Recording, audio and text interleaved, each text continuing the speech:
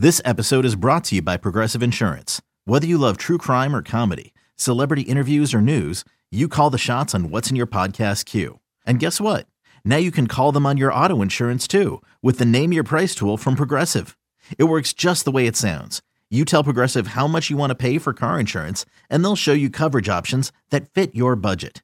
Get your quote today at Progressive.com to join the over 28 million drivers who trust Progressive. Progressive Casualty Insurance Company and Affiliates. Price and coverage match limited by state law.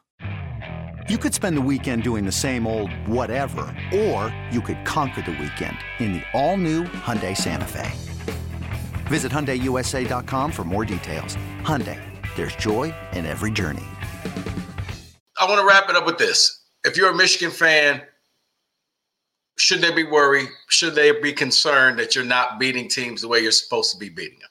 Yeah, because I stay in the moment. I mean, if I'm looking, I don't look ahead. And the players, I talk to the players, and they're confident that we'll get this cleaned up. You always hear that term. We got to look at the film, clean this up.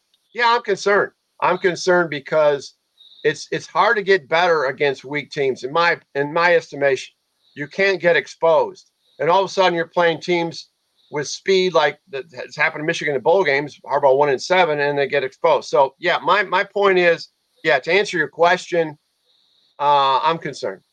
Okay, I'll just be honest with you. And Harbaugh coming back, do you think that could help them get this thing? I think that will help. I mean, Jim Harbaugh, and I've gone back and forth with Jim Harbaugh. You've heard me on that. I think he's improved as a coach. I think he's improved as a human being. I think he admitted today he's a better coach now from what he went through. He's going to make sure he doesn't have this happen again. And the players, when I hear players talk about Jim Harbaugh, it's with deep, sincere admiration that I don't ever recall hearing players talking about other coaches at Michigan, that I've covered, Lloyd Carr. Not that players didn't like them. I mean, it jumps out at me more with what, as well as Sharon Moore and some of these and Klink and some of these guys on the coaching staff. The way the players talk about their position coaches and the coordinators, it's pretty good chemistry on that team. So I feel good about that. Tom Crawford, Tom, I appreciate you stopping on the 5-Star Zone. Oh, Tom this Crawford. is an honor, man. This is an honor. I'm on with Rico Beard, man. No. You know your stuff for Michigan. I don't know. So I figured if anybody would know, you would know. You've been covering them you've been a fan for 60 years. You've been covering them for 22 years. Yeah. So you're going to just shoot it straight, and you're going to just tell the people, not what they want to hear, but kind of how you see it, because you've been there. You've been at the games. Yeah. You've watched this team. You've seen them when they have been better. You've seen them when they've been worse. So I trust your opinion on this, Tom. Yeah. Thank you for coming on. And I will keep you updated when I'm not concerned. You'll be the first to know. All right. Well, you know what? It's been eliminated.